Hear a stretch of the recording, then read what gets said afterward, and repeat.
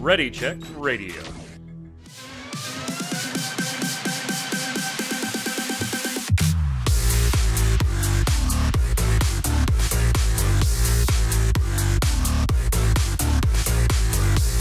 What's up, Internet? It's Thursday at 7 p.m. Eastern. That means here on Ready Check Radio, it's time for the Relic Grind, our Final Fantasy XIV Square Enix podcast, where we talk about Final Fantasy XIV and things Square Enix. I'm your host, Mike Byrne, a.k.a. Magic Man. This is episode 99.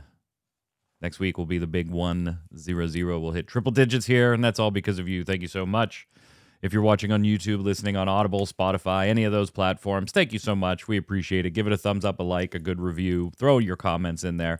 Everything you got to do to feed the algorithm. And most importantly, if you like what we do, tell a friend, whether it's this show, Gaming Gumbo, any of our streams. We love having you. If you can make it live, come on by. ReadyCheckRadio.com will give you all the socials in the upper right-hand corner so you can follow us everywhere and know every time we're going live. Let's talk about some Final Fantasy and Square Enix stuff with Mr. Chris Montoya, a.k.a. Tarkoth. What's up, sir? Great, program's doing good. Is that why you're crying, though? Because we're crossing to that 100 mark, and you're just so happy. I guess. That, you just overcome with emotion, right? That's what. Yes, man. Pre-show, I could not get my left eye to stop watering. Man, yeah. I think it was. I'm just so happy to see Adam Lane, a.k.a. Kronos. What's up, sir? Not too much. Just kind of chilling. That beard is looking mighty, man. It is looking mighty. It's probably time for a trim a little bit. Yeah. Looks like you've been keeping it I keep it okay. I keep it fine. It just gets kind of annoying and it grows really fast. So. Oh yeah. We saw when you burned it all off. Next week it was full grown again. We're like, what the hell? Yeah. That dude goes to bed and God's just like, poof, beard. It's a gift and a curse. Have one. Have a beard. Have a beard. Chat joining us live to give their opinion on things we're talking about. So let's start with some Final Fantasy XIV stuff. We also brought back a topic that we skipped in a previous show a few weeks ago because we were running short on time that I know Kronos definitely wanted to get back to. So we've often reviewed lists that other sites or media outlets or blogs or people just posting on Twitter or whatever have posted, whether they're Final Fantasy related, and we've kind of critiqued them. We're going to critique another one that spoiler, Kronos thinks might be the worst one we've ever critiqued. So when we get there, we'll get there. But let's talk about 14. Not a ton of news to cover, but kind of out of nowhere, Tark, they all of a sudden, hey, Stormblood, we're going to be done making money from that for a little while. Have it for free. Awesome. Yeah, returning players can do their free trial stuff. That's not new, right? They do that periodically, but you can go ahead and snag, if you have the starter edition of Final Fantasy XIV, you can go ahead and snag Stormblood for free.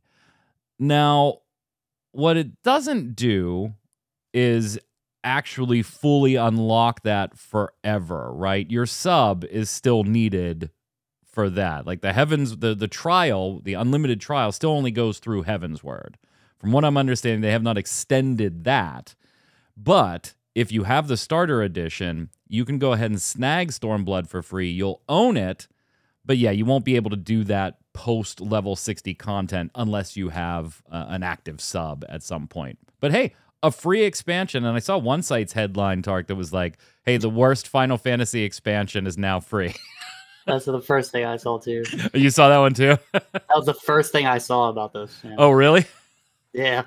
What do you think of the offer? I mean, that's always cool, right? Here's a free expansion, even though you're going to have to sub to play it. I think it's cool. I don't think Stormblood's that bad. I think if you like raids, I think Stormblood's actually really good. I think if you're even remotely interested in Red Mage, then it's damn good. Also, yeah, or Samurai. Samurai too. Samurai. Yeah. Evilise, if you got a passing, Evilise itch. True, yeah, 20, yeah, good set of 24 mans. I feel like it's about time Stormblood probably is just taken into the free trial. I feel like that's coming soon. So I think this is just like the next logical step in that. I think they're doing this. They might announce that during FanFest, like, "Hey, we got a new expansion, and oh, by the way, Stormblood is now part of the free trial." Yeah. You think that's kind of like the the MO going forward then is kind of like, hey, everything except the 2 most recent expansions just gets forced into the trial at some point, Tark? Yeah, or do they logically stop somewhere and say, okay, we're not going to give away free trial access to, because eventually you get to a point where you're giving away potentially hundreds and thousands of hours of content with zero return on that investment. Like, can you continue that? Hey, everything but the most recent 2 are free, or is that just unsustainable? I mean, like you said at the very beginning, I think they've made their money off Stormblood. Why not give it as part of the free expansion and maybe entice people? Maybe the story from Stormblood isn't one to entice you to keep moving forward, but yeah, why not just give it as part of the free trial? You still have all those restrictions. And I think part of maybe why they haven't announced it already is because they haven't put those new additions like, the solo dungeons and solo trials in there yet. So I'm kind of actually expecting some announcement with the FanFest. Kronos, do you think that's sustainable? Like all but the most recent 2 type deal? I don't know if it's always going to be 2, but maybe like X number of years or something. And like once it reaches a certain point, you just stick it in the free trial.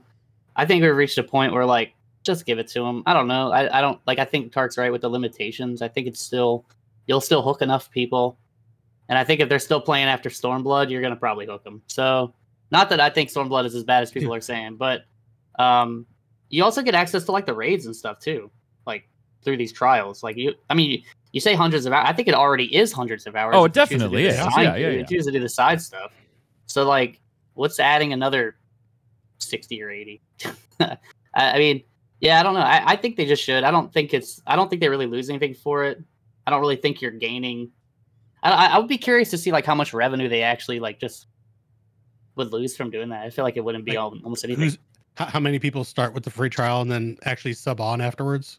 Well, I feel like that is a good. I feel like people do that. Yeah, I feel like that's definitely a thing. But I think like if you give it to them for free, like another expansion for free, are you going to lose those people?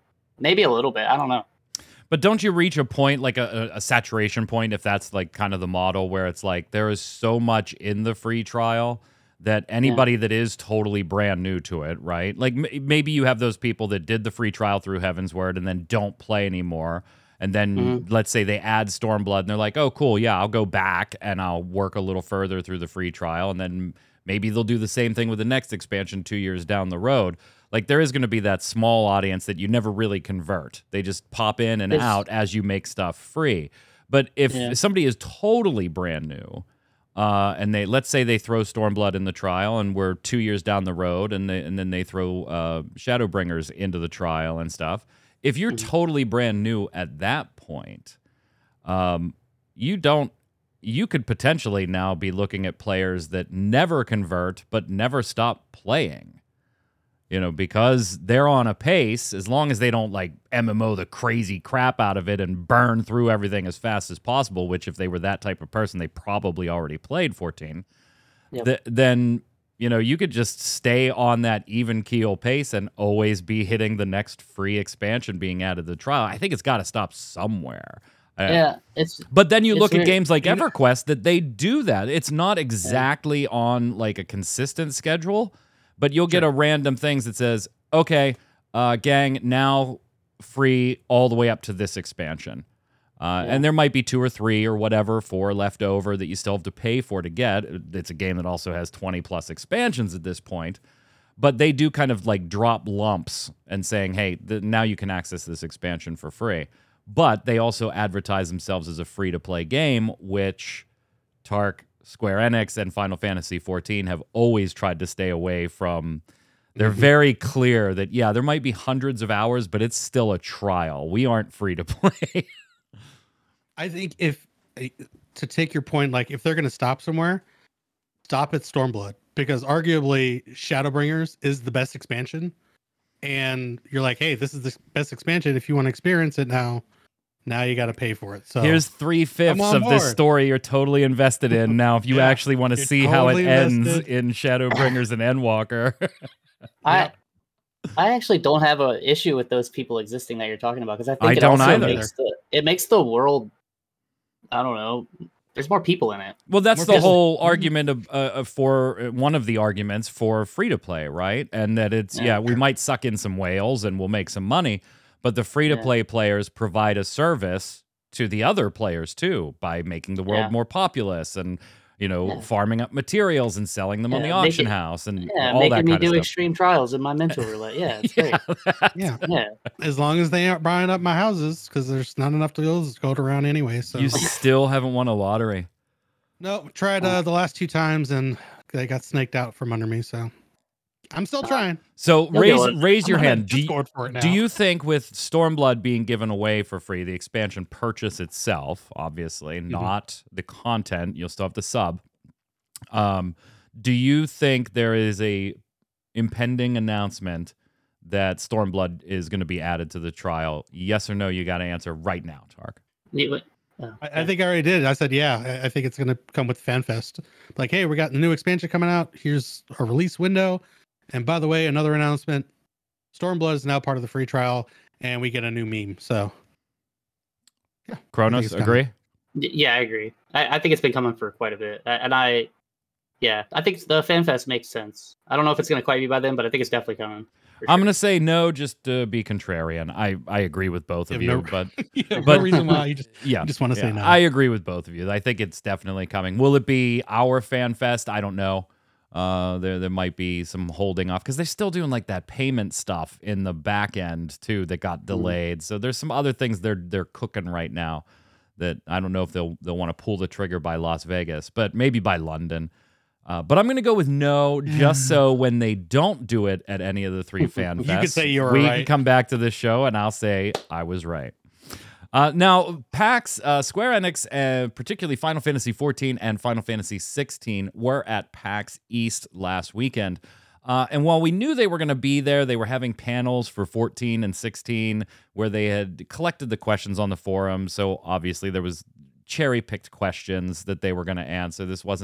You weren't going to catch Yoshi P or anybody off guard with a question from the press or anything like that, or maybe get them to accidentally spoil something. So although the questions were from the community, they were handpicked, cherry-picked, so they knew exactly what they wanted to talk about and what they weren't willing to talk about.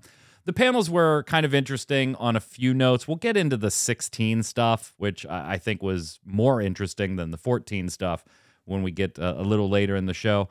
But other than those 2 panels, there really wasn't anything spectacular out of Square Enix at PAX East. And generally, I hate to say, there wasn't generally anything spectacular out of PAX East as a whole. But I did want to bring a couple of things that were brought up at the panels to the show today, gentlemen. So at the Final Fantasy XIV panel, Yoshi P was asked a bunch of different things, and one of the questions was the next crossover, like the next big Final Fantasy crossover that Final Fantasy XIV will have. And so he said, if you have any affection for Final Fantasy 2, 7, 9, 11, 16, or Tactics, there's a decent shot that Yoshi P probably has your back on this one. So he did some like his usual, hem and haws, but then he did say, well, Final Fantasy 16 is coming out soon. It would be nice to look into that, a joke he's made before. Final Fantasy 2 is a great game too, as is 9. So he thinks there. I know there's going to be releasing another installment of the Final Fantasy VII remake series, and I'm hoping that once they've been able to release all of what they need to do and the team's had a chance to slow down and take it a bit more easy, I'd love an opportunity to work there as well. And then talking about Tactics, in particular Ivalice, Yoshi P said, as this person mentions, the one questioning it, we have the Ivalice realm, but then we also have the Vana'diel realm, ... And then he just kind of said, next, and moved on to the topic. If you don't know, Vana'diel, of course, is the world of Final Fantasy XI, which I thought was a really, it's kind of a weird joke, because we've already technically had a Final Fantasy XI crossover, right? In Shantoto making her way to Final Fantasy XIV, and multiple nods to it, in fact. But looks like they got plenty of crossovers planned. Any of them that you're Target's got to be 9 for you, right? That's the one you want to see. Oh, okay. So let's say the top three are 9, 16, and 7 remake series. Yeah, 9 would be cool. We've had,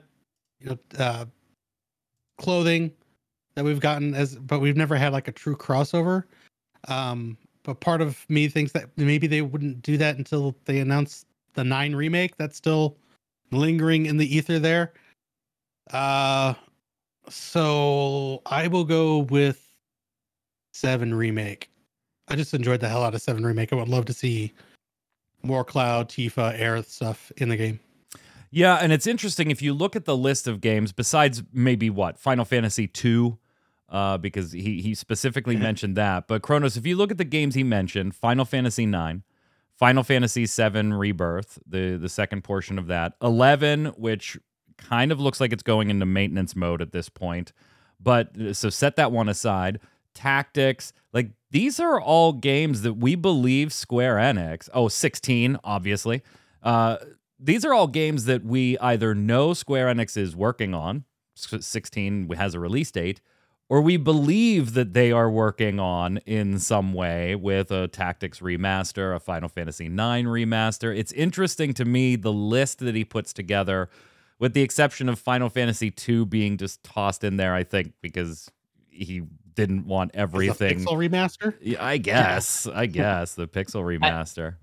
I think, correct me if I'm wrong, when I was watching like this back, like the actual like panel, some of these I think he was referencing like more stuff like references in the game, kind of like how we little have nods and things, and like Crystal Towers, FF3, and like I think he mentioned 2 because he said there's really not much from 2 that exists in the. I think that's just why. I think it's a glamour, in the context of 16 and 7, I think those are definitely going to be like timed crossovers, would be my guess. And I think the other ones are like crossovers in the sense of like doing something that references the game heavily, kind of like how the Eden Raids or FF8. And like we don't really have anything FF7 related to that extent either. Like FF9, I guess, has Ozma and some clothing. FF7 does have some clothing too. Yeah. But I think the list is interesting. And some mounts, the motorcycle mount, and the bike, the pay to win mount. Yeah. need a high wind mount. I think it is interesting, the list, because I mean all those things are obviously they're all things we either know in Rebirth or 16, or we believe Square Enix to be working on in some way. Although it may be a little sad that he said they weren't going to probably do the remake one until all the parts come out, which means the game's going to be dead by that point, right? Well, we'll see, because it is getting the graphics remake, right? Which was also I kid, but it's going to be a bit. It's going to be a bit. The graphics update was something else that came up at PAX, where Yoshi P said, "I think I would like to mention our artists and engineers are really working hard to get this to happen with our first graphics update." He referenced it as the first graphics update. So unless you had like penciled in plans for more of these, be a little weird to say first. That's something we're really looking forward to and excited about. And of course, we're working hard on it. So before I left for PAX, we were doing this midway review right before FanFest. With the graphics update, we want to deliver better looking graphics, of course. But there are elements we're working on that is part of the update that's not just the immediate aesthetical aspects of it. We're really excited about what we can deliver for this. Obviously, we all want more, better graphics, right? And it's not that 14's like a schlub. It's still a beautiful game, no doubt. But it's starting to show a little bit of age, and that happens when you do a little more photorealistic take than something more stylized, like a World of Warcraft or WildStar or something like that. We certainly would want it better looking, but he references something not just aesthetically. Could this be some of the technical debt being shredded shedded out of the PlayStation 3 era? Now, obviously, they're not looking at a full architecture rebuild. That is not what I'm implying he might be hinting at here. But a graphics redo, a lot of that would have to have a lot of old PS3 code stripped from the system to even be possible to attain. Could that possibly be what he's kind of referencing there, Kronos, where it's not just, hey, we're going to make this a character model or a better tree model, but there's more to it than that, even if you don't actually see everything we're doing. Yeah. I don't know. I know when they first showed a bunch of stuff off, they were talking about like how the lighting and the shadows work and stuff. That was where mine went the first thing.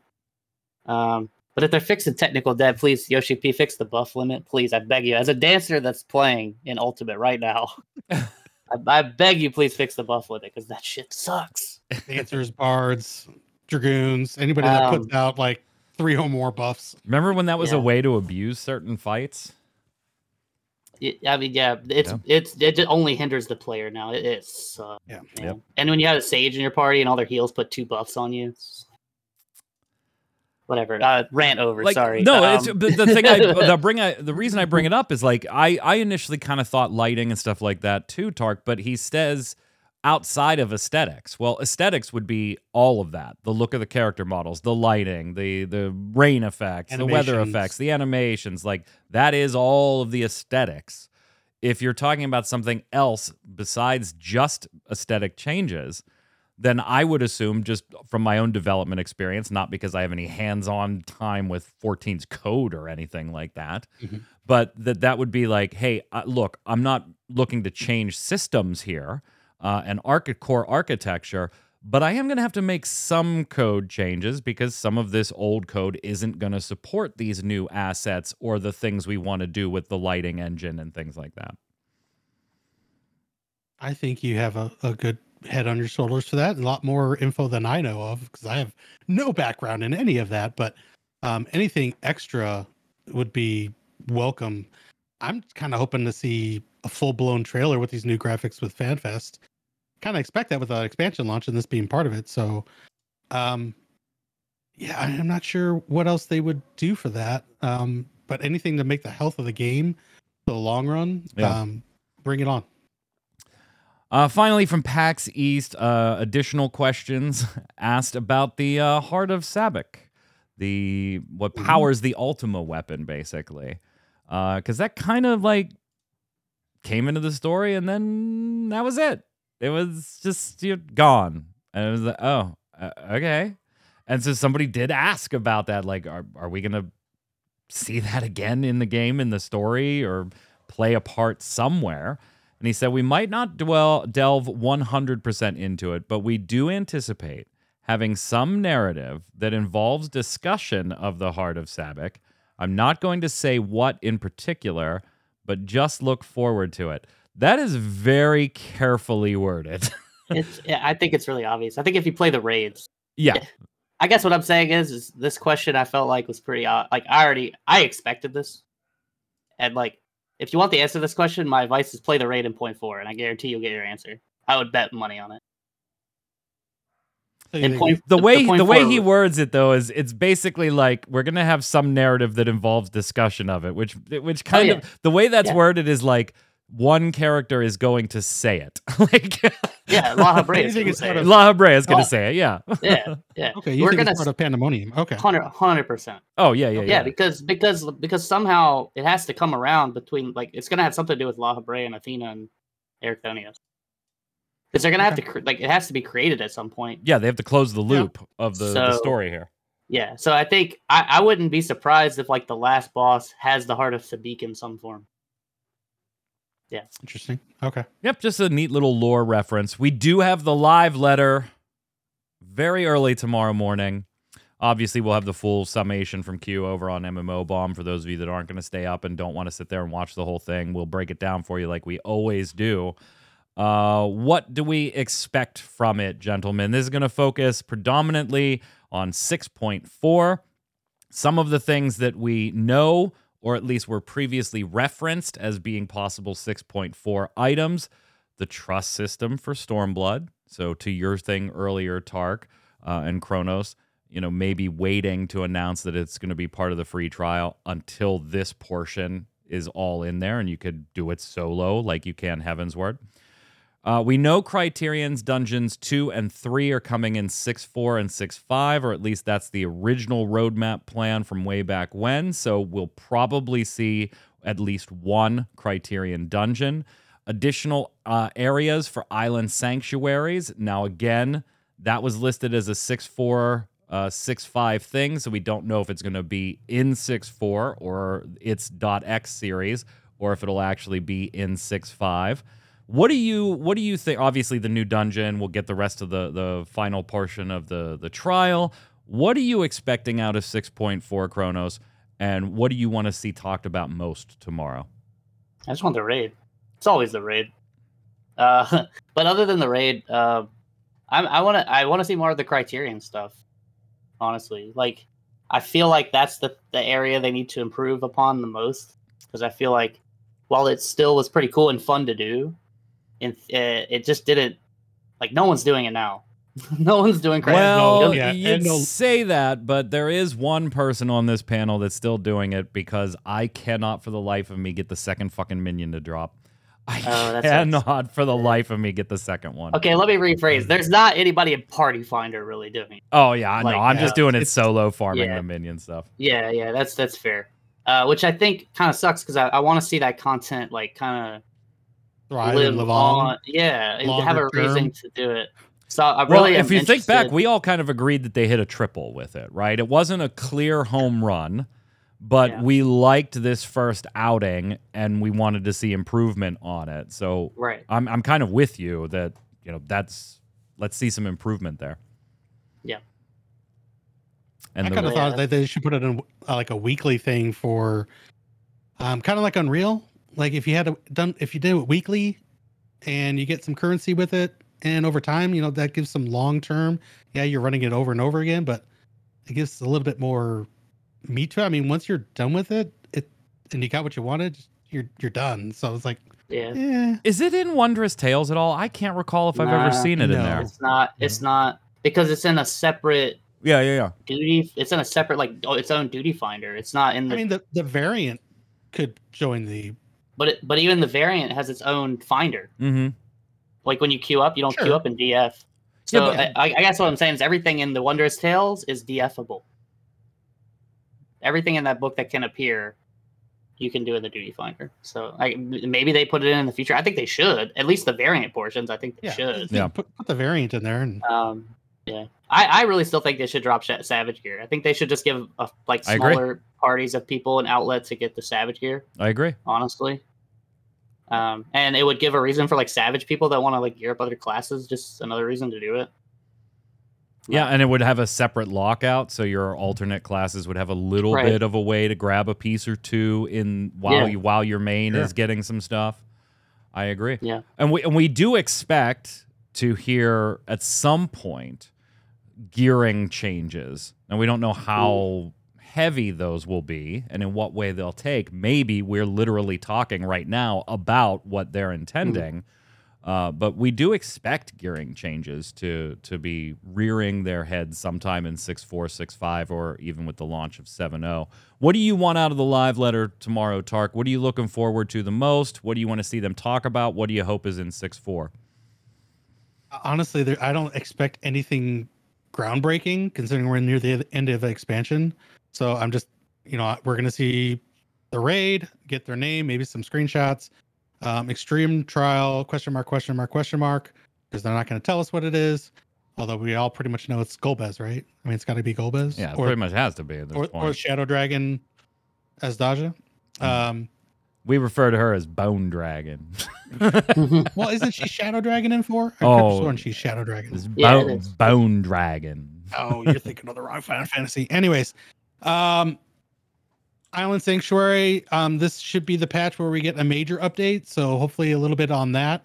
But I know that they're going to have another live letter. So they're not going to give us a lot, though. So, and there's nothing, groundbreaking. Anything groundbreaking, they would have already announced it, and it's already part of the game, and now it's just iterating on it. So. Gents, I'm honestly worried about 6.4 a little more than I was with 6.3 as far as how fast I'm just going to be done with it.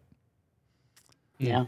Like 6.3, I still occasionally have been dabbling in the deep dungeon stuff a little bit, just kind of poking my nose around, not really trying to aggressively solo it or clear it or whatever. But I have dabbled in it.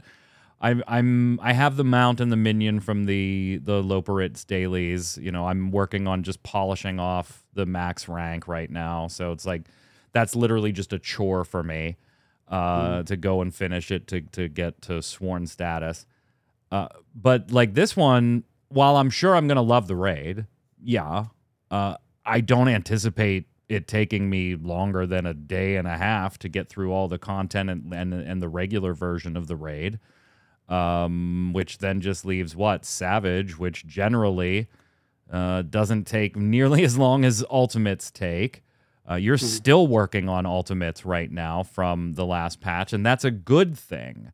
That it's the content's engaging and challenging. You want to do it more, but you still haven't beaten it. You're not going to get that out of the Savage. You already know that you're not going to get that out of the Savage. So I think 6.4, I might be a little more concerned about how long, by the time I'm done with the content, am I going to be waiting for 6.5 than I was with 6.3 into 6.4. I mean, I'll still be subbed, but Tark, to something you said last week, I think, or the week before, there is definitely that in the back of my head, like, do I really need to spend $15 on that this month? I don't know. Yeah, it's... And that's as a fan, somebody that loves it, right? Yeah. I'm not even bashing it. It's just the amount of content has stayed the same, but the time gap has stretched out. So we're feeling that 4 months. We've talked about it before, but we're really feeling those 4 months.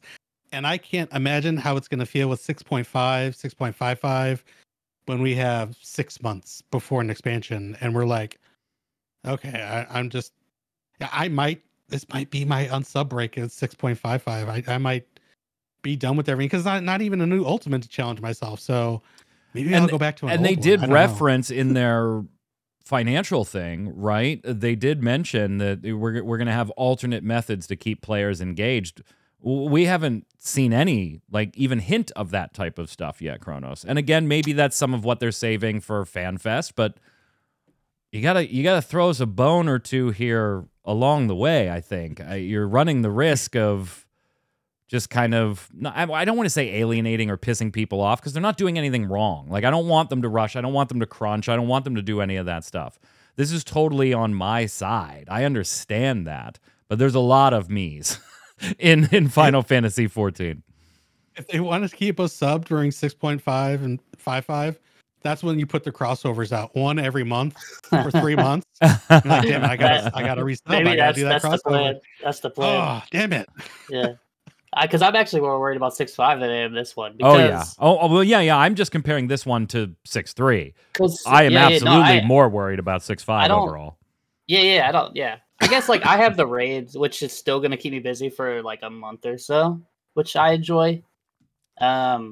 So that's cool. And then, like, reclears and stuff will keep me busy longer than that because I do enjoy reclears and just, like, trying to kill the boss faster. But from the other standpoint, there's not going to be too much to do. And the Criterion's probably going to be in the half patch. And then how many people are even going to attempt that? And hopefully the rewards are better that make it more of a reason to do, like, the another whatever it's going to be called. And that was our number one gripe, the rewards.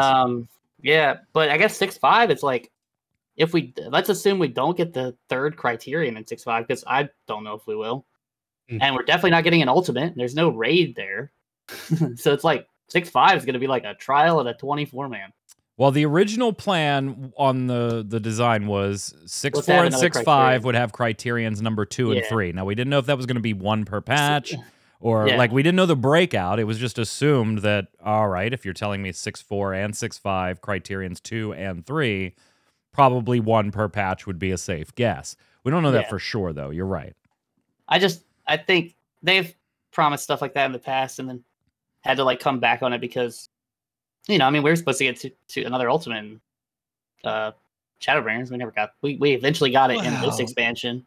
COVID hit, so I mean, no. I don't. I guess I'm always worried. I know, like, COVID for sure was definitely a factor, no doubt, and I don't blame them. But I guess, like, I worry when they have bigger stuff like this toward the end of the expansion. I feel like it has the tendency to just get kicked back. But I mean, it might be fine. They might already be done with it. I don't know. I'm just guessing. We'll see. But I hope it's there, because if Criterion's not in that patch is going to be really late. So. All I know is we won't have any real grinding for the relic weapon because you just need to get tomestones with the new tomestones that are available. So that'll just be simple. Right, for the last stage of the relic. We don't know what the next step is. We don't know what the last stage is yet. So. Tomestones of causality and tomestones of causality. I'll keep complaining they're going to make it something really awful. I'd rather just see it be tomestones. All right, let's talk about some other Square Enix stuff.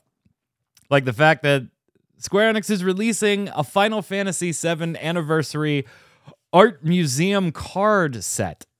That's pretty dope. 207 different cards. You buy them in packs, $3.30 roughly a pack. They get you 6 physical trading cards and 1 digital exchange card. Gee. That card can be redeemed for an NFT version of a card. And it's possible to get any one of the 207 physical cards as an NFT. So this is like coming, folks. An NFT inside a loot box, right? Like, how awful. Like, if you could think of what is the worst thing you could do monetization-wise. Wait, it's like an NFT in a loot box, right? If you get a digital card kinda. that can open up an NFT version of any one of the 207 physical cards, and in the pack that is already random that you bought, it's the digital card itself is random. Oof. Anyway, yeah. If you want Final Fantasy VII NFT cards, there you go. $3.30 for a pack. Try and collect them all if you want. They are not interchangeable.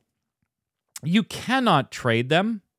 There is no marketplace to buy them or sell them on yet. So it's even a bad NFT if there was a good NFT. You'll have to create an engine wallet. There's no upper limit to the number of NFT cards you can redeem, but as of right now, they can't be transferred or resold to anyone else. So you literally have a picture of your card, and that's it. You can't do anything with this. By the way, it does have the usual disclaimer that if engine services ever terminate, it's possible you won't be able to view or use the digital card in the future. Like, as if implementing NFTs, Kronos, wasn't bad enough. This is horrible implementation of NFTs. I mean, well, look, we know Square doesn't have anything with trading cards that are related, so this is like their first outing. Right? Yeah. Cards. Oh, yeah. You're right. Yeah. I mean, this is just the precursor for that coming into TCG, right? Oh, you're gonna have your little booster God. pack, and one of them will always be a digital card. You're losing one card. That would be the fastest /abandon from my side ever. And I'm somebody that pulled the Chase Yuffie from last set and Cloud. I pulled Cloud 2 days ago, Kronos, from this set. One, right? Yeah, the full art special autographed ones. Oh, They're like so good. one every 4 to 6 master case. And literally, I might be one of the only people in the world that legitimately opened packs, didn't buy more than I normally buy anyway. So it's not like I was chasing it for thousands of dollars. Bought my stuff, opened them, and sure enough, got them both. They left to get graded by PSA yesterday. slightly off topic, but the Lord of the Rings Magic set comes out soon. Could you open my packs for me?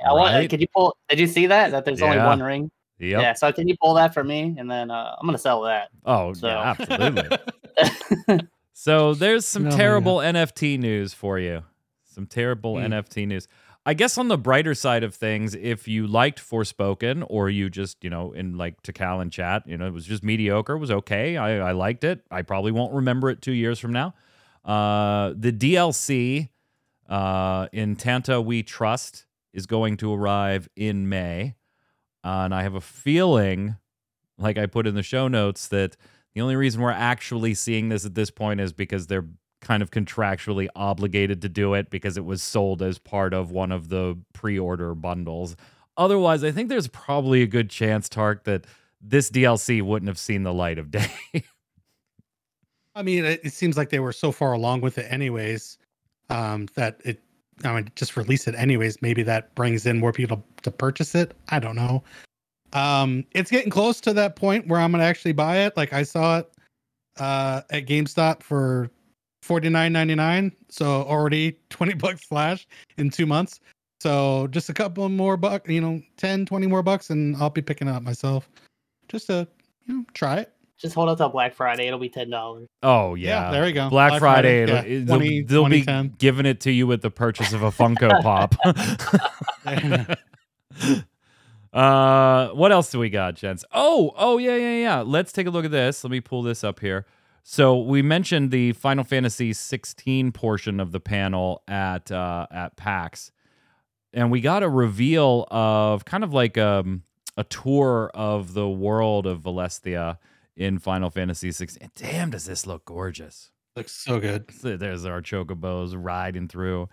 Now, remember, Yoshi P, this is power only the PS5 can deliver, not a computer. Computers can't do this. No. PlayStation 5s, only PlayStation 5s. It's so disingenuous when he says that. It makes me so angry. I'm like, look, I get that you're hyping the but at least say no other console can do this. Don't sit there, only the PS5 made this game possible. Get the fuck out of here. I loved Koji Fox seems so enthused, like the power of the PS5. I'm like, okay, dude. I get it. Okay. Like, that's fine. But, they're pissing quite a few PC players off. Like, there are people that are just flat out against exclusives. And particularly the way Sony and Square Enix are in bed the way they are. Again, it doesn't bother me personally, but I'm in a blessed position and I can recognize that, where I have all the consoles and I have a high-end PC, so I don't care what the hell you release your game on. If I want to play it, I'm going to get it, and I can play it. That's a very blessed position to be in, no doubt. Not everybody's in that spot, so I get the anger. I just wish Yoshi P wouldn't be like quite as disingenuous with the, I know you're trying to pump Sony up. There's a lot of money changing hands to make this exclusive. I get it. But don't say, only the PlayStation 5 can do. Come on. My computer could crush this. And I have a PlayStation 5. But damn, does it look great. It looks beautiful, Kronos. I can't wait. It's a Square Enix game, so it might also crush your computer. That's true. The PC port. Yeah. But no, I think it looks awesome. I'm still excited. Like I said, I'm digging like the aesthetic, and like I'm really interested to see where the story goes for sure. Yeah, and I hope that by the time I play it, I'm sold on, and the combat's fun. Baron in chat says, yeah, Sony says Microsoft is bad to have exclusives. Yes, they do. They do say that. That argument is breaking down left and right now, though. The UK has pretty much just narrowed the Microsoft acquisition of Activision Blizzard to a meaningless conversation after deeming, this isn't going to hurt competition. And they don't believe Microsoft's likely to make Call of Duty exclusive anyway. You can pet the Torgal, too, your little wolf companion pet. They did reveal that. Apparently not if you're Yoshi P, though. In a demo of the attempt to pet the little companion there, Yoshi P almost slaughtered him, as you can see in this little clip. Obviously, I don't think you can actually wound your own Torgal, but our little wolf guy moves out of the way here. That is not the way you pet the Torgal. That is not the way you pet the Torgal. This comes to you via the power of the PS5. Yeah. Couldn't quite figure out the controls on how to pet it. If only there was a button thing right there that told you what button to press. Right. Yeah. Right. Dog. Speaking of the Torgal, if you didn't notice this, I think I noticed this, but I don't know if I ever talked to either of you about it, because we really didn't talk about the dogs or any of the other stuff in Final Fantasy 16. And I didn't know this was done intentionally, so I wouldn't have thought about it. Clive, Torgal, the dog companion of Clive, is named after a major character in The Last Remnant, which was back in 2009, Hiroshi Takai. Makes sense. And it's purposely done as an homage to that game, which is super cool. I like that. I'm a big fan of The Last Remnant. It wasn't great, but No, it wasn't great, I but- enjoyed it. And Yeah, it's one of those Forspokens for me. I enjoyed playing that, and I probably won't remember most of the story beats 2 years later. You forget about it until things like this come up. Yeah. Oh yeah, that game. Yeah. Oh yeah, that one. Yeah. I thought it was interesting with its squad-based army RPG kind of vibe. It wasn't pulled off all that great, but it was interesting. It was. So one of the more controversial pieces of content in Final Fantasy XVI has been the QuickTime events. Now, previously, we had comments about, hey, we have some long cutscenes and we wanted people to be engaged. That's why we put them in there. Well, that comment previously has kind of come back full circle, and it was again discussed at PAX East about QuickTime events and their inclusion. And try as he might, Yoshi P probably gave the worst answer possible on this one. Because remember, he's trying to justify why there's QTEs in the game when QuickTime events, QTEs, aren't generally liked by most gamers. They feel like pointless filler because they usually are. And so he says that they use the QuickTime events to give the transitions between each boss's various stages a dynamic feel. But Yoshi P and Hiroshi Takai really enjoy QuickTime. They don't really enjoy QuickTime events that are overly long or complex. So, to keep things accessible, the QTEs in Final Fantasy XVI were simplified. You're going to hit one of 3 buttons. You're going to attack with the square button, evade with the R1, or clash, where you just mash the square button. So it's really only 2 buttons, one of which just you press differently. Press it once or bash. And the QTEs can never result in a game over, something we also heard in a previous interview where, hey, maybe fail that one because we do have different paths that happen. So the timing windows are very generous. It's a 3-button QTE with no failure consequences. And Yoshi P jokingly said they're more like slow time events. Which, Tark, I don't think that's ever been described worse. When somebody says, why do you need QuickTime events in your game? And this is your answer. This is a feature that does not need to be in the game. A feature that's not a feature. It's just, why is this here? For us to be engaged with the cinematic? Like, shouldn't the cinematic hold on its own to grip you and be like, oh my God, this is so amazing. Why do we need to be involved with it in this lame, half-assed way? I don't understand. And it's not like Final Fantasy hasn't done QuickTime events in the past. Like, there's mini games for 7, 9, had one at the very beginning, limit breaks in 10. So they've done QuickTime events in the past. I'm not understanding why they're going this path. This makes absolutely no sense. And they kind of... And I think... Go ahead, sorry. I was going to say that I think having fails is like key to a QuickTime event. Like, what happens when you fail? Even in 14, it's, pretty easy QuickTime events. Just smash any button, all the buttons. But if you fail, you don't grab onto Shinryu's tail and you die. So like, I don't understand it. It's... Yeah, there's something to be said, Chronos, for, like, they've said they're only using this in, like, the boss fight transition sequences. There's something to be said that, like, those sequences shouldn't be all that long to begin with. Yes, the game's going to have long cutscenes. We know that. But they're specifically saying that they use these in boss fight transitions, which, to me, generally wouldn't be too long of a quote-unquote cutscene. If you need to like, jam these half-assed slow time events that can't be failed or can be failed but don't have a meaningful consequence besides maybe giving you a different line of dialogue in the phase change or something small like that, then isn't the argument maybe your transition isn't interesting enough that you need to use these little half-assed attempts to keep me engaged with it? Yeah, I think both of y'all are kind of saying the same point, which I do agree with. That like, if you want to keep people engaged, just make the cutscene engaging, and you won't have the problem, right? Mm-hmm. Like, I don't know. I've never complained watching a good movie. Like I'm not sitting here watching Lord of the Rings and being like, man, I really wish I could press the X button right now. Like, I really wish I could sit here and do something, or Frodo gets it.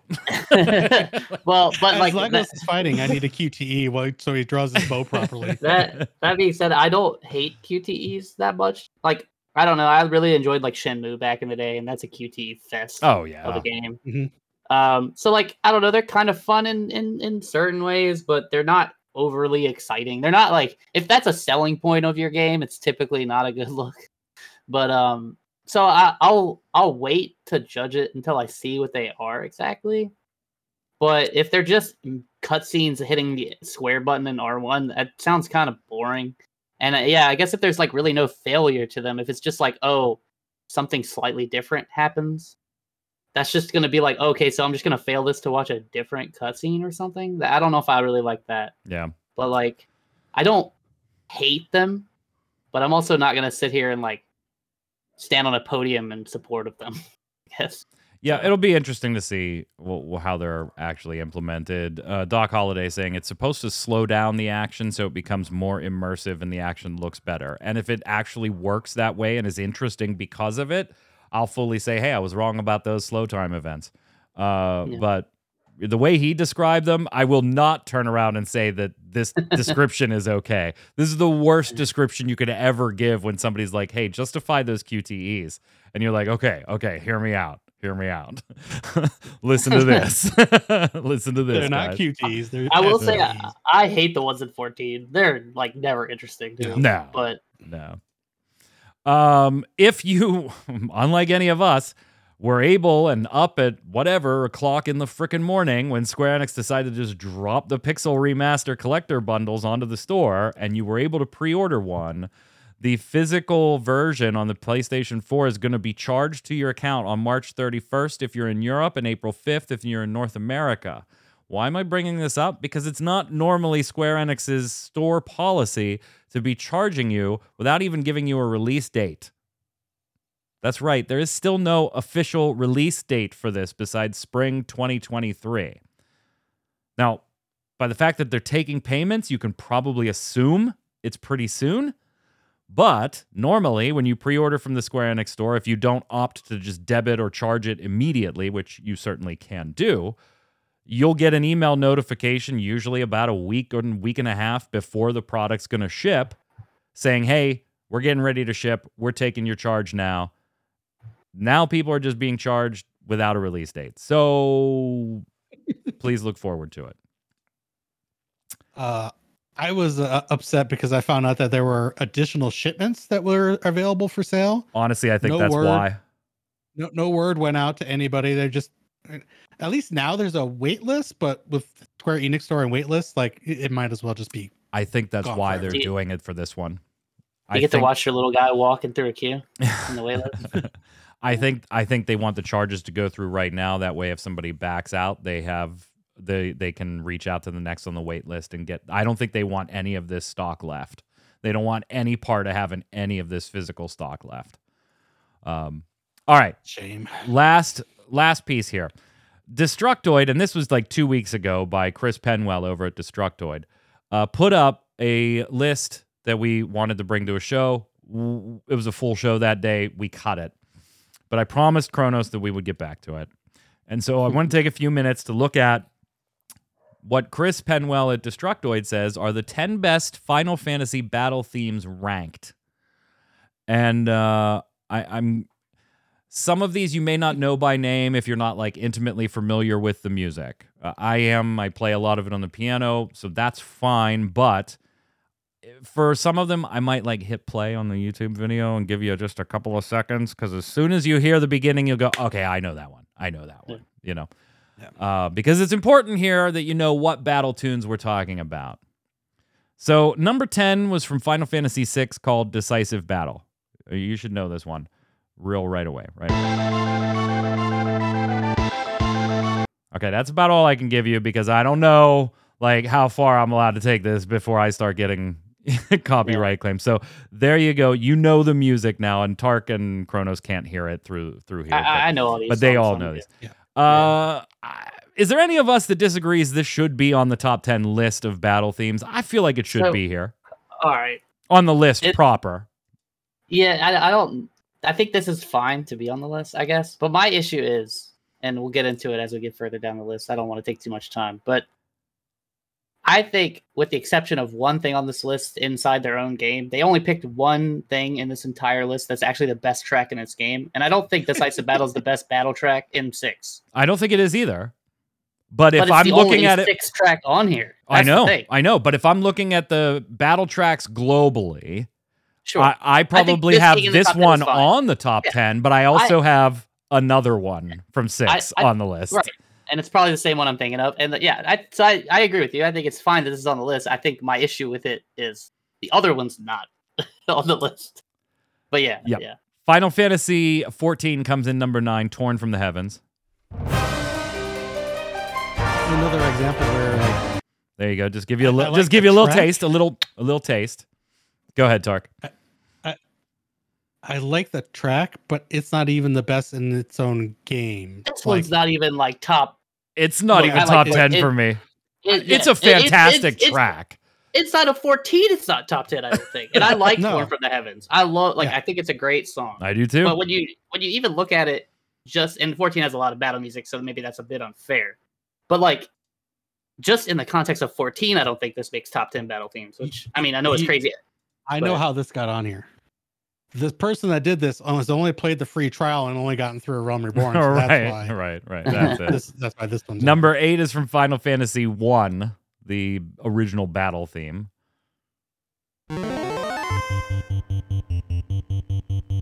Yeah, you know that one. And as iconic as I will absolutely give that music, it has no fucking business being on this list. No. Nope. This is straight nostalgia. This is straight nostalgia. Yeah. But the thing is, he doesn't say that. I would at least give him all right, at least he recognizes it. In the description, it says, all great series have their beginnings, and Final Fantasy I made an impression from the very start. The melody is as intense as it can get on an 8-bit system, and the flow of the piece is sublime. You'll hear how great this composition is if you check out the World of Final Fantasy's interpretation of the track. It truly gives the original piece justice with a rocky interpretation and a lovely strings through line. There is no, okay, hey, this is a nod to whatever. Final Fantasy X battle theme comes in number 7. I'll play on this just for a second, although you probably know which one I'm talking about. That one right there. I feel like this would be in my top 10. I think that's also fine. But again, it's not the only Final Fantasy X. Yeah, that's the thing. It's I don't disagree. I think this is a really good one. I think there's a better battle theme in its own game that's not on the list. Yep. Takal says that this one should be number 2 from Final Fantasy X. And if that's where you want to put it on your list, I'm fine with that. But there is another Final Fantasy X battle track that absolutely should be on this list. I wonder if our list looks the same. I actually want to know. We have the same taste in just about everything Final Fantasy related. Yeah. Here's my problem with this list: is some of these games that they pulled from are just straight battle themes, where some are specialized boss fights that they're picking out, and I don't understand the reasoning. If you're gonna do battle themes, do it for one specific. What's the best boss battle theme? What's the best mid boss? Yeah, what's I guess general would be better. Yeah. If this was general battle themes, I think the start of this list would be fine. But because we know they're including boss themes, that changes the game. Yeah, for me. I agree. Absolutely. Yeah, because when you do general battle themes, Torn for the Heavens probably is up there, right? And then obviously, Decisive Battle is a boss theme, but the other ones are 100% probably on there. But because they've included boss fights, that makes this list kind of bad. Number 6 is Final Fantasy V's Clash on the Big Bridge. To me, here, I'll give you a little. And absolutely, this song makes top 10 for me. I think it's on most people's top 10. Yeah, Gilgy and the Big Bridge, it's always going to make the battle theme list for me, Tark. Absolutely. Number 5 is Final Fantasy 15, Stand Your Ground. If you watch any Final Fantasy TCG videos on the YouTube channel here for Ready Check Radio, you know that Stand Your Ground is the intro sequence theme. I very much love that track. I'm fully willing to say that it may not be in your top 10, but it is in mine. It would That's make fair. mine, but I can recognize that it's probably going to be low in mine, and means for other people it's going to miss the top 10 by a few spots. It's like an 8, 9, 10 for me. I think people sleep on 15's battle music. I actually think it's really good. Like, you know, they have several tracks, and I think they're all really good. I think this one's really good, but I think it's not my favorite. So, but I wouldn't be mad at this being in someone's top 10. Yeah. Like, I think this is perfectly fine. You're finishing up 15 right now, Tark. Well, finishing is a strong word there. We're still only in chapter 3. There's so much side stuff. Anyways, this narrowly beats out the heart-pounding fishing battle music. You know, that I've done a fair amount of fishing, and when you get low on your reel, your line, that music really kicks up another notch, man. It really gets the heart pumping. Number 4 is from Final Fantasy VII. It's Genova.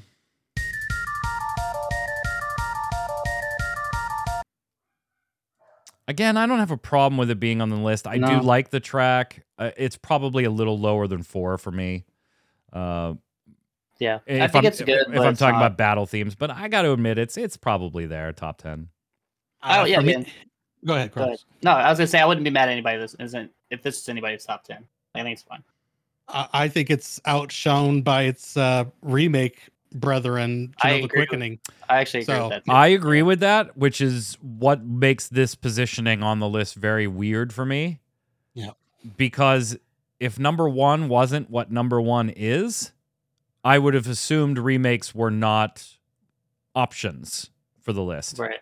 That's fair. So I'm not sure why the remake version of this song was not picked. Because it's unequivocally better. Yeah. Number 3 is Final Fantasy XIII's Blinded by Light. Okay, I don't know how either of you feel about this track. This is one of the most boring battle musics in Final Fantasy for me. I don't like this one. I think this is the one they got right. I think this is the one they 100% got right. That's interesting. I love Blinded by Light. It's not in my top 10. It's going to be in the top 20, but it's not in my top 10. I personally, if this was discounting boss music, like if boss music did not count, this would be number 1. Chat's asking the question too. Hold on. Are boss themes on this list too, or just overworld battles? That's my the list apparently has all of them. Because Battle at the Big Bridge is a boss theme. Decisive Battle is a boss theme. Number 2, Final Fantasy VII's One Winged Angel. I don't think I need to play any of this, but you know what? It pays me to say this because I love Final Fantasy VII. This song's overrated. I love Final Fantasy VII. This song's overrated. But again, I wouldn't be mad if anybody was like, "This is my favorite song. It's in my top 10." But personally, and Final Fantasy VII is like one of my favorite games ever, maybe my favorite game ever, and I think this song's overrated. So that gives you the 9 of the top 10. Final Fantasy VI's Decisive Battle, 14's Torn from the Heavens, Final Fantasy I's Battle Theme, Final Fantasy X's Battle Theme, 5's Clash on the Big Bridge, 15's Stand Your Ground, 7's Genova, 13's Blinded by Light, and 7's One Winged Angel. So what do you think the number 1 battle theme in Final Fantasy is? Now that you know this list can basically say anything you're fighting, it's music. I'll give you a second. It'd be hard to pick the game first. To count from chat saying it must be from 10. No, I said there isn't another 10 on the list. Yeah, they only picked 1 from each. The music that except for one game, they picked one. Well, technically, yeah. Yeah. It's also from Final Fantasy VII, but it's the remake, which really makes us question why the Genova remake isn't on this list over the original Genova. Let the battles begin. The regular fight theme. which is good. Don't get me wrong, it's good. That track is always going to be in my top 10. Not just because I think it's a great track, but because there's just a ton of nostalgia in that track for me, right? First time booting up, and I know this is the remakes version, but just that track in general, booting up Final Fantasy VII for the first time on the PlayStation 1, just being mind-fucked by that game at the time when it came out. It's just incredible. It's not number one, man. It just isn't. It's close. It's top 5. It may even be top 3, but it's not just, number 1. It's wild to me. There's some snubs. Like, no Final Fantasy VIII is insane. Yeah. Final Fantasy VIII. Nothing from 8 has, like, such good music, especially battle music. So it's, like, nutty to me. 9 not being on the list. It's like, I'm not saying 9 would be personally. I don't know if there'd be a 9 track in my top 10. I love 9 and all of its battle tracks, but I agree. I think it's hard to put 9 on this list. Yeah, like Hunter's Chance is like the only one I can think of that might make it. And then you look at 10. Go ahead, Dark. Go ahead. And all of those would still be over Final Fantasy's 1. It's like, oh yeah, absolutely. Yeah, and then like no Seymour track. Which Seymour, which hurts. No Dancing Mad, which I think is far. That's nuts. I love Final Fantasy. I love Final Fantasy VII, but Dancing Mad is so much better than One Winged Angel, I think. How is Dancing Mad nowhere on this list? How is this track not on there? Final Fantasy XI's boss music. Yeah, I can't speak to 11. I can't. Yeah, 11's where I'm just gonna be naive. So like 11 wouldn't make my list just because I didn't really play it. Yeah. And so I don't listen to a lot of the tracks. I'm aware of like some of most of like the field music is the stuff I've heard just through like other means, like going to concerts and stuff. Cal says, so this seems like a list where they had an idea and kind of found out halfway through they didn't have enough material. So they just started pulling shit from behind curtains. It's just, it's wild. I didn't think they went into this article with like a focus. Yeah, it's not a great list. There's just like no rhyme or reason to it. Like you can't say this is going to be a battle themes list and then include boss tracks. And a 2-second Google search of all the other sites that have done all of these lists before you would know, oh, okay, so clearly Final Fantasy, when you're posting about this, there's a difference between boss and battle musics. Like you can find battle music lists and boss like I don't get it. It's just not a great list. That doesn't mean that I have anything against the author. I don't know him personally. And it's cute, and it's talking about stuff we all love. And maybe that's their legitimate order, too. And great. Yeah. I just think there should have been some more rules laid down at minimum here. At minimum. Yeah, I agree. 7 remake, man. Airbuster, Hell House. Should have been some more rules is all I'm saying. Let's go over and do Love It or Leave It. Give me some more rules. Before we start laying this down, let's get some rules. Love It or Leave It is the way we end every episode here of the Relic Grind. It's where I give you something Square Enix related. Could be a game, a feature in a game, a press release, something they did, said, or done. And obviously, it'd be real easy for me to throw Final Fantasy VII NFTs under the bus today. But instead, I'm going to give one that I think there's an opportunity for a little bit of difference in the panel's opinion. So Tark, QTEs of any type, whether they're the STEs that Yoshi describes, Yoshi P describes, or just regular old QuickTime events of any type in any Final Fantasy game, you got to answer right now. Love them, and you expect to see them in future games. Not all of them, but you expect to see them, and you want to see them, or leave them. Don't put them in there at all. Sometimes I want to sit on the fence so bad because for me it's all about implementation. Like 14's implementation of QTEs is just we are not about subtlety and nuance here on the Relic Grind. you take the implementation in like 10 with some of the limit breaks like Bushido or Lulu, like to me they enhance those limit breaks so you're actually doing something with them. So it's all about implementation. So with how it currently is now, Square has not had a good track record of implementation, so I'm going to leave it. Tark, on this show here, you take the good, you take the bad, you take them both, and there you had the facts of life. That's the facts of life. Kronos, what do you think? Love them or leave them? QTEs and Final Fantasy games. This is weird too, because I really want to fit Sid also, but because like again, I don't hate them, Right. but I've never been particularly blown away. But I've never been like, man, really glad that QTE was in the game. I do agree with Tark though that like there have been implementations that are like somewhat fun. Final Fantasy VIII had some too, where you like feel like you're kind of hitting the button as the attack hits and stuff, and it gives you extra damage. But I don't know if I've ever really been like, man, I'm really glad that's in this game. So I'm also gonna say leave it, just for the fact of like, even if it's designed well, I don't think it's gonna be like blow me away. And so I just don't care that they're there. So I'm gonna say leave it. Well, I mean, I gave Tark the Facts of Life reference. So for you, Kronos, I have Charles in charge of our days and our nights, Charles in charge of our wrongs and our rights. And I sing, I want Charles in charge of me. I'm going to go leave it. I thought one of you might take Love Them just because you don't want them totally gone, not because you're all pumped up about them, but you don't want them. I got to leave them too. We'll go with Doc Holliday in chat, who gave us the Love Them. Takal agreeing with us, saying leave them as well. So Doc Holliday says love them. Put more QTEs in my FF games. Just make them like God of War like, with some consequences. There you go. Yeah. Okay, you know what? Wasn't the threesome with the two women when you were Kratos? Company. Wasn't that a QTE? Yes.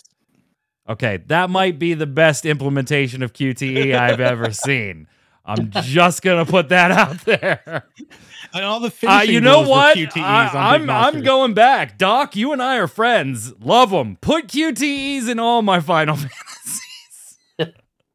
As long as they revolve around Clive and the dog, you sick. As long as they revolve around threesome scenes, then I guess we'll go there. That's gonna do it here for the Relic Grind. It's been wonderful hanging out. Sid and Torgal. Hope you've enjoyed it tonight. Chat, don't go anywhere though. Yes, I know. You're gonna be amazed. You're gonna be amazed. After the show, Faye Death is back. She's streaming. How are you, Faye? Gosh.